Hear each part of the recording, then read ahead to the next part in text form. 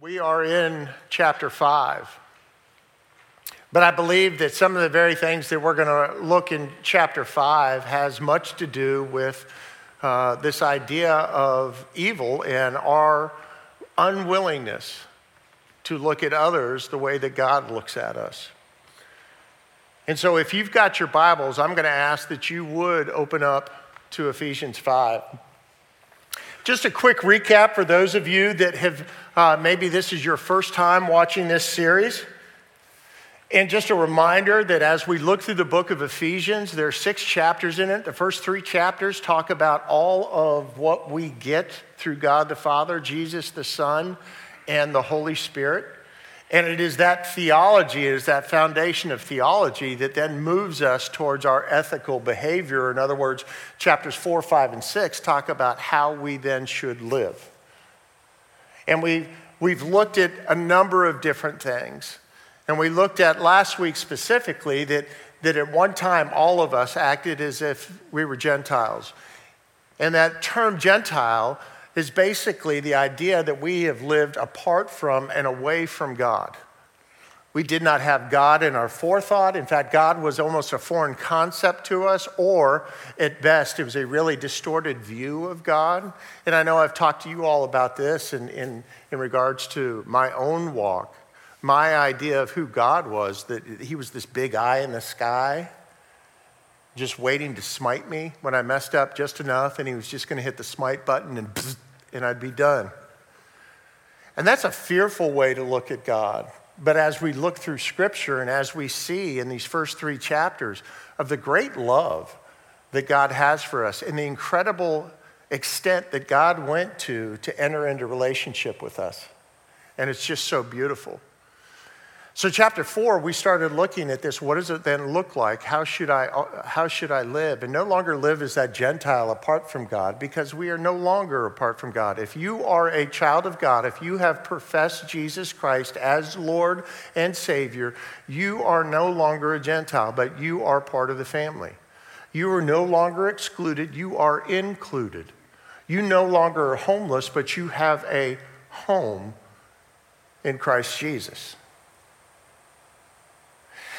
In chapter 4, Paul made this statement to become worthy of the calling that God placed on all of our hearts. And we looked a little bit at that. And the gist of it was that we need to put off the old and put on the new. Put off the old, our old behaviors, our old way of thinking, our old way of doing things, and put on the new. And the new are the teachings and the understanding that we are being transformed in Jesus Christ. See, as a Gentile, our thinking was all skewed, and we really lived for us. And tell me that that's not what's happening over in Europe right now. I still don't know all the political ramifications, and I don't understand why Russia needs Ukraine, but anyways, it is that desire of wanting control. And we looked at it even this last week, that there is an illusion of control that we seek after. We really have very little control. But anyways, Jesus is telling us, put off the old and put on the new. The remainder of chapter 4 and into chapter 5, Paul is going to go through and he's doing a really great comparison of what it looks like to put off the old. And I made just a little list here of things, and I said, the first thing that Paul talks about is put off the lies and allow truth to give way. He's going to remind us that the old is anger that needs to be overcome with peace. That no longer can we steal, that theft is arrested by generosity. Gossip is muzzled by encouragement. Boy, don't we like the gospel. Put off the old, put on the new. Words of encouragement to others instead of talking behind people's backs. The idea of revenge is mobilized by forgiveness. One of the hardest things we can do as humans once we have been hurt or been injured is to forgive others, but yet it is a very commandment of God, and it is the motivating factor that drives us to forgiveness is the forgiveness that we have experienced in Jesus Christ. Amen? Amen. We get rid of promiscuity and it's done away with, and we live under self-control. We get rid of drunkenness, and instead of being filled with drugs and alcohol and all these other things, we allow ourselves to be filled with the Holy Spirit, which is the very presence of God. And so this leads us now to this idea that these are ideas that we need to be living, that they're putting off the old, putting on the new. And now what he's going to do, he's going to give us chapter 5, the second half of chapter 5 is all about, this is an illustration. This is what it looks like to live out these things. And he's going to give us a very practical example. So if you've got your Bibles, we're going to start in verse 1. And he says this, the first thing you got to do is be imitators of Jesus Christ. Be imitators of Jesus Christ. Paul writes these words. He says, follow God's example, therefore, as dearly loved children. And here's the example that he's going to give. And he goes into these verses 21 through the rest of the chapter 33, and it's going to be an example of marriage, and we're all familiar with this. So let's go ahead and read through this. Starting in verse 21, Paul writes these words, submit to one another out of reverence for Christ. Wives, and we hate this passage. We hate this passage. Wives, submit to your own husbands, as you do to the Lord, for the husband is the head of the wife, as Christ is the head of the church, his body, of which he is the Savior. Now, as the church submits to Christ, so also wives should submit to their husbands in everything. We hate this. Ladies, there's many of you, I've actually done weddings, and they said, whatever you do, don't use this passage. Men are going, I see nothing wrong with this passage. I will tell you, we have ruined what the word submit means, all right? We're going to look at that here in just a second, all right? Verse 25, and guys, by the way, if you really like that passage, the remaining part speaks to you. Okay, that's fine. Your wife submits to you. Now you have to, you ready this? Love your wife as Christ loved the church. Oh, how hard can that be?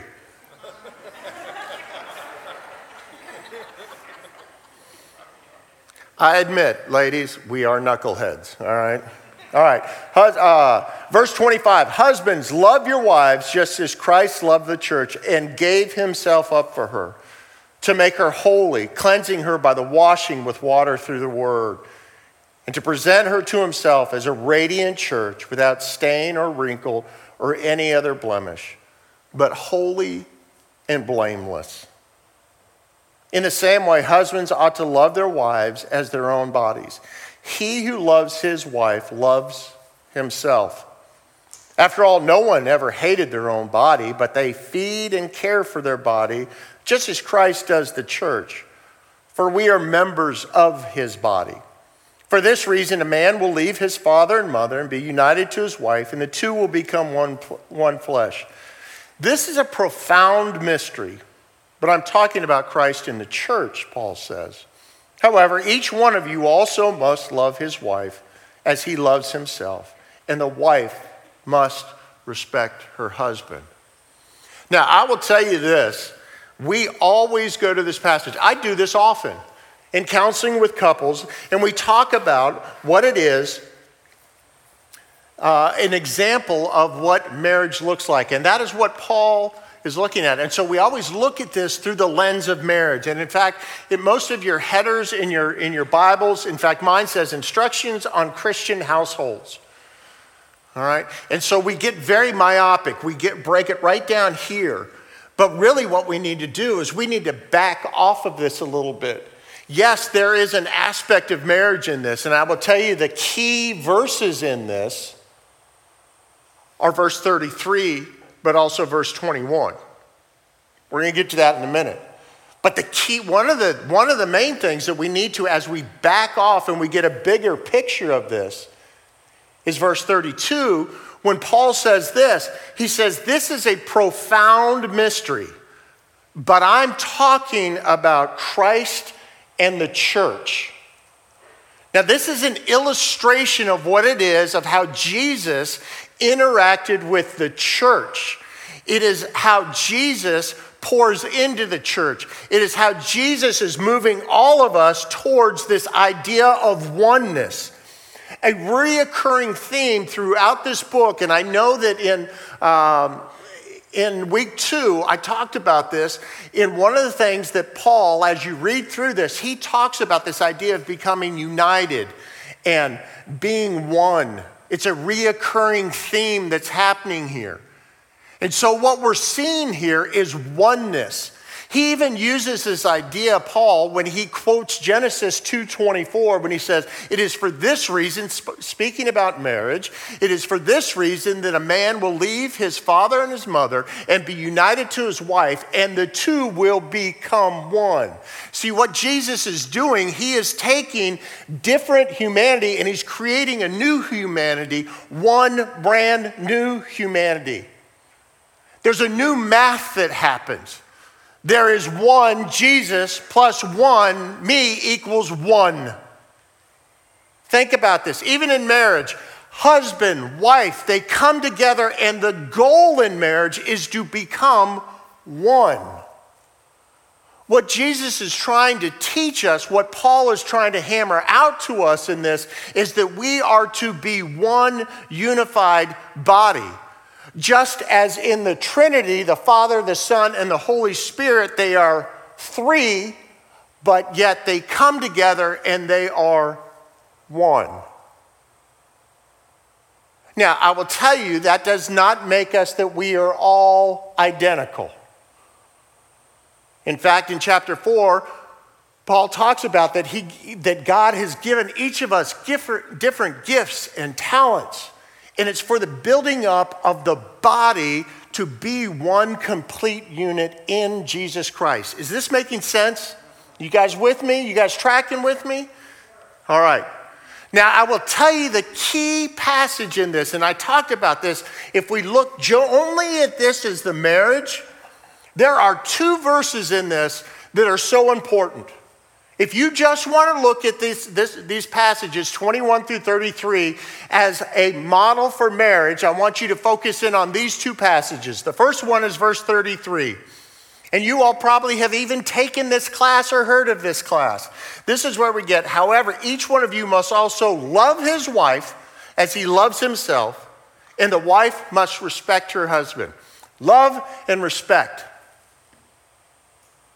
But the linchpin, the thing that brings us all together, is verse 21, and we so many times skip over verse 21 that started this whole passage when Paul reminds us, submit to one another out of reverence for Christ.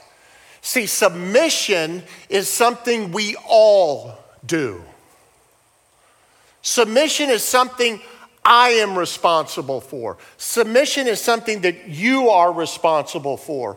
And we don't like submission because we have taken that word and we've either turned it into a 4-letter word. It's something derogatory and it means something that's weak. If I submit myself to somebody, then that means I am weak. And that is not what it is. We are all under authority.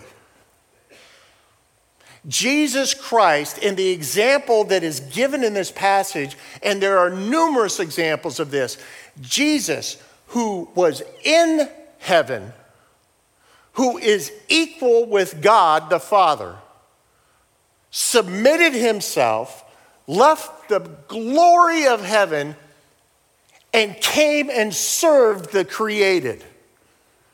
Jesus submitted himself to the authority of the Father. So, in the remaining minutes I have left here, I want to share 2 things about submission with you. Submission is, first of all, it is a choice.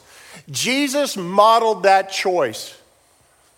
And by a choice, what I'm saying submission is, and I got to be honest with you, my sister help me with this one.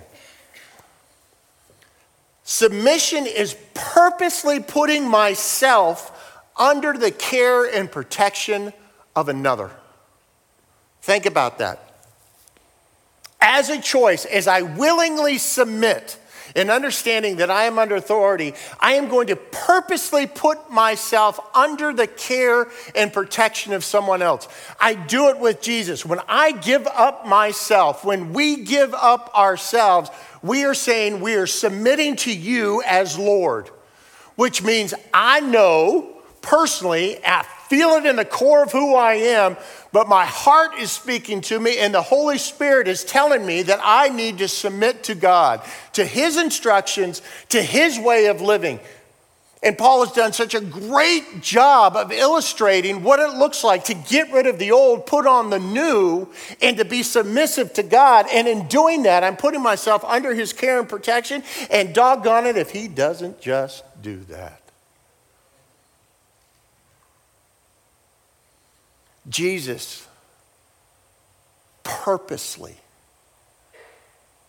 put himself under the care and the protection of God because there was a bigger goal. It was for the salvation of the world.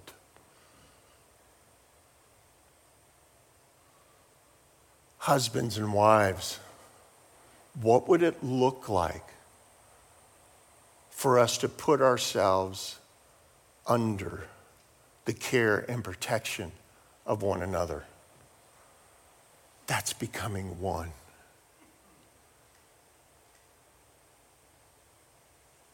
When I do that, I am willingly partnering with my wife. Lest we forget that when God created woman, he allowed Adam to fall into a deep sleep. And while he was in that deep sleep, God took a bone from the side of Adam. Not from the front or the back or the top or the bottom, but from the side. Brought that woman to Adam, placed her at his side. Equal in value, equal in worth. And even Adam recognized this. This is bone of my bone and flesh of my flesh. Equal in value, equal in worth. And we're going to become one. Instead, I don't like being submissive to someone else. I don't like being accountable to other people. We struggle with being accountable to other people. And so what we create is tension. And what we create is anger. And what we create is me, centrist, instead of we. Husbands, what would it look like for you to submit, to willingly put yourself under the care and the protection of your wife? Allow your wife to partner with you and pray over you and pray with you. What would it look like for us to actually start listening to the incredible wisdom our wives have? Wives, what would it look like for you to be submissive to your husbands and willingly put yourself under his care and protection? Now, I will tell you, there's great responsibility when we enter into relationship with people and we try to become one. But if I am pursuing God and I'm putting off the old and I am putting on the new and I am living for his ideas and I'm trying to mimic and I'm trying to imitate the Christ, as Paul says in chapter 1 here, I'm going to protect the people that submit to me. And I'm going to trust the people that I submit to will look after me. Does that make sense?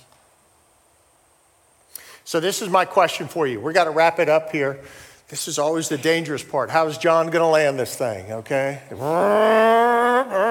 Yep, okay. Yeah. All right. Just catch a wire. Just catch a wire. I don't care if it's the third wire. Any naval aviators out here? Yeah, okay. Just catch a wire. Any landing we can walk away from is good. All right. What is your next step? I say this every week. All right? Submission is a choice, but submission is also not passive. All right? I have to take steps for this. So this is my idea for you.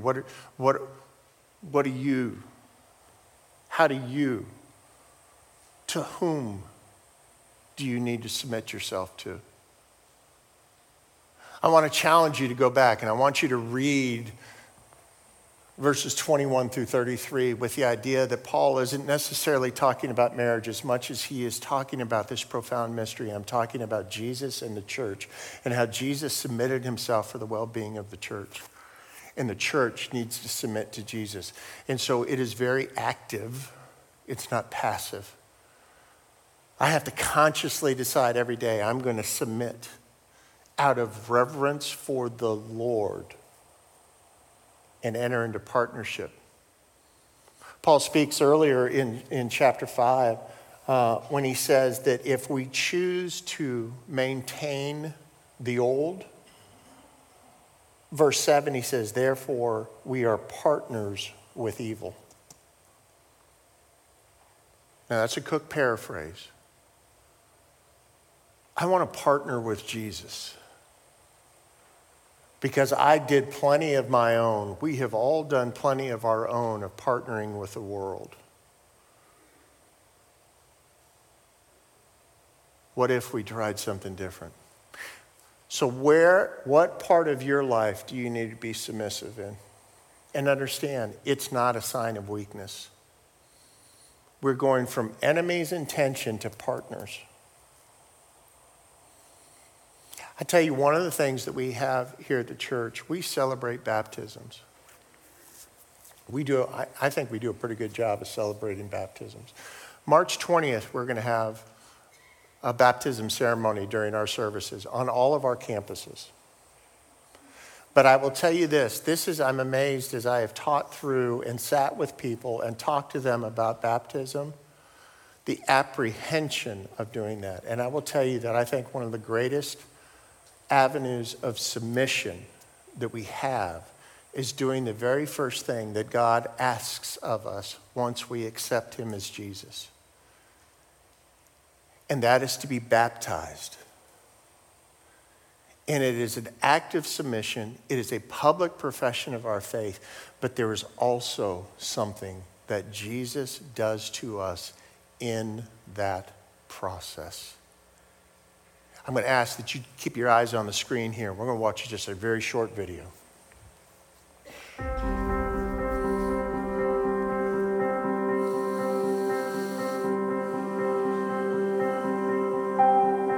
I've always went to church throughout my life, but my faith was kind of lost a few years ago when I went through some really bad hard times. But then I realized that the good Lord was the only person that has ever been there for me no matter what. Every time I prayed, I received an answer. Every time I asked for guidance, he was there. And today I fully and 100% commit myself to the Lord.